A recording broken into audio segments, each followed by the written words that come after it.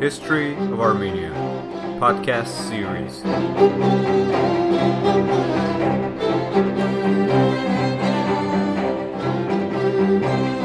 Episode 13. In the last episode, we talked about the situation in Armenia and its surroundings following the invention of the Armenian alphabet during a period of religious persecution at the hands of Persians, and ended our discussion with a culmination of tensions resulting in the Battle of Avarayr, fought in 451, that briefly halted the Persian advances towards a policy of assimilating their Armenian subjects. In this episode, we will discuss the events on the timeline immediately following the Battle of Avarayr throughout the later part of the 5th century, which had deep and lasting consequences for the history of the Armenians in general.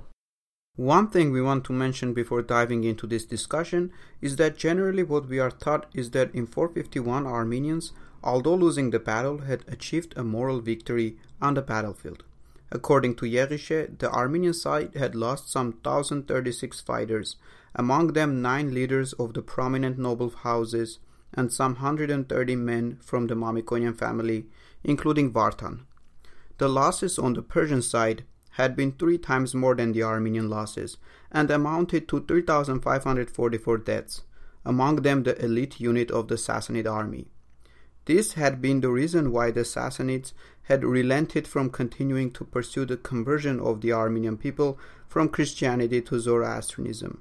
For this reason, people generally accept that the issue was resolved after the battle, but in reality, it was a process that spanned over the following 3 decades until its final resolution with the signing of the Treaty of Nvarsak in 484. In those 3 decades, 2 important events, one religious and the other political, took place. We want to focus our discussion on those 2 events. One was the Council of Chalcedon, and the other was the assumption of the position of Marspan by Vahan Mamikonian. In October of 451, the Roman Emperor Marcian invited the bishops of the Christian Church to the town of Chalcedon in Bithynia, currently the Asian side of Istanbul, in order to participate in a new ecumenical council to resolve some issues that had risen after the previous council at Ephesus. Pope Leo gave his blessing to the council. Even though he did not attend the council, because Italian territories were dealing with the invasion of Attila and the Huns. The council was attended by up to 400 participants from all corners of Christendom. The Armenian Church, due to the dire situation in the province following Avarayr, was not able to send a delegation to Chalcedon. During the previous council at Ephesus, the Church had condemned Nestorius and his followers for their radical views on the dual natures of Christ as a human and as a God. In Chalcedon, his followers looked for a way to achieve an amnesty for their teacher. The delegates from Rome were in complete control of the council and pushed for the acceptance of all of their propositions. The main proposal was a letter sent by Pope Leo, known as Leo's Tome, which the Roman delegates wanted to be accepted in its entirety. The tome proclaimed that Christ was of 2 natures, a man and a God, and Nestorians saw this as something that justified the teachings of their leader. They embraced the decision of the council. The delegates representing the Church of Alexandria, who were the followers of Cyril, well known for his opposition to Nestorius, rejected the decisions of the council. The council still went ahead and concluded its session with a new proclamation with 28 points, and everyone thinking that the differences of Christendom were finally resolved. However, a group of Eastern churches, and eventually the Armenian Apostolic Church, came to eventually reject Chalcedon in favor of Ephesus, and caused a schism within the doctrine of the Universal Church. A number of factors were the reason why Armenian church leaders decided to turn their backs on Chalcedon. Let's see what the points of contention were. As we had mentioned in the previous episode, Catholicus Sahak Partev and Saint Mesrop Mashtots had both passed away, and the Armenian Church was left without its spiritual leadership. Sahak's loyal bishop Hovsep took the leadership position during the turbulent period of Persian persecution and served as a vicar of the Armenian Church. However, he passed away in 454. After Hovsep's passing, the time was to elect a new Catholicos. The surviving historic account has preserved the names of Melite and Movses Manaskertsi, who succeeded each other during the course of the next decade, respectively reigning between 452-456 and 456-461.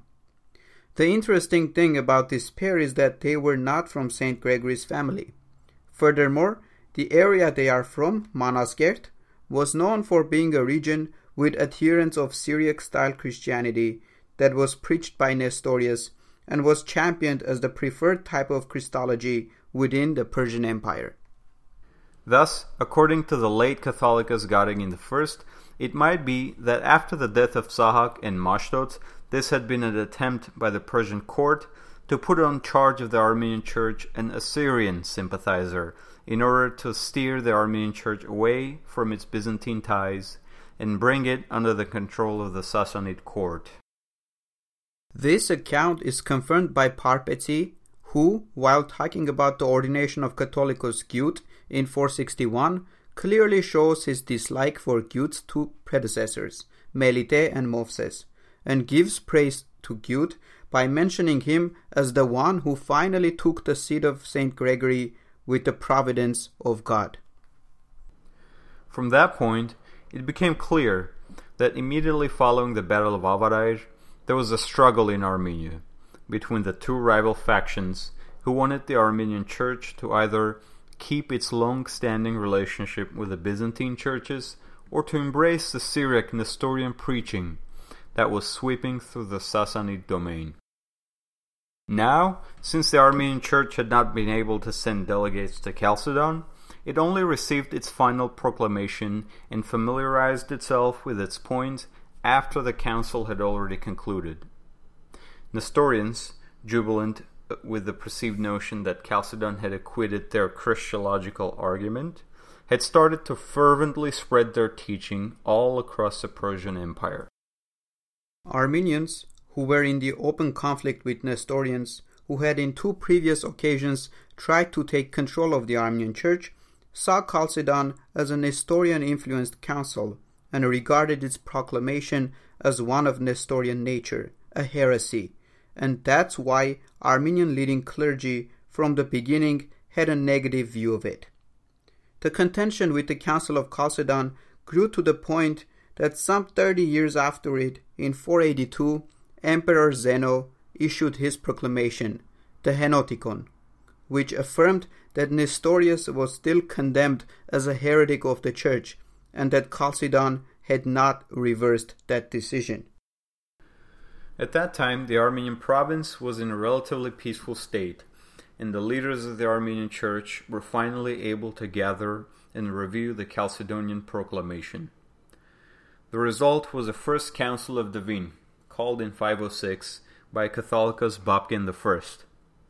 It was also attended by the bishops of the Georgian and Caucasian Albanian churches, who, led by the Armenian Church, accepted the Henoticon as opposed to Chalcedon, but did not yet entirely reject its proclamation.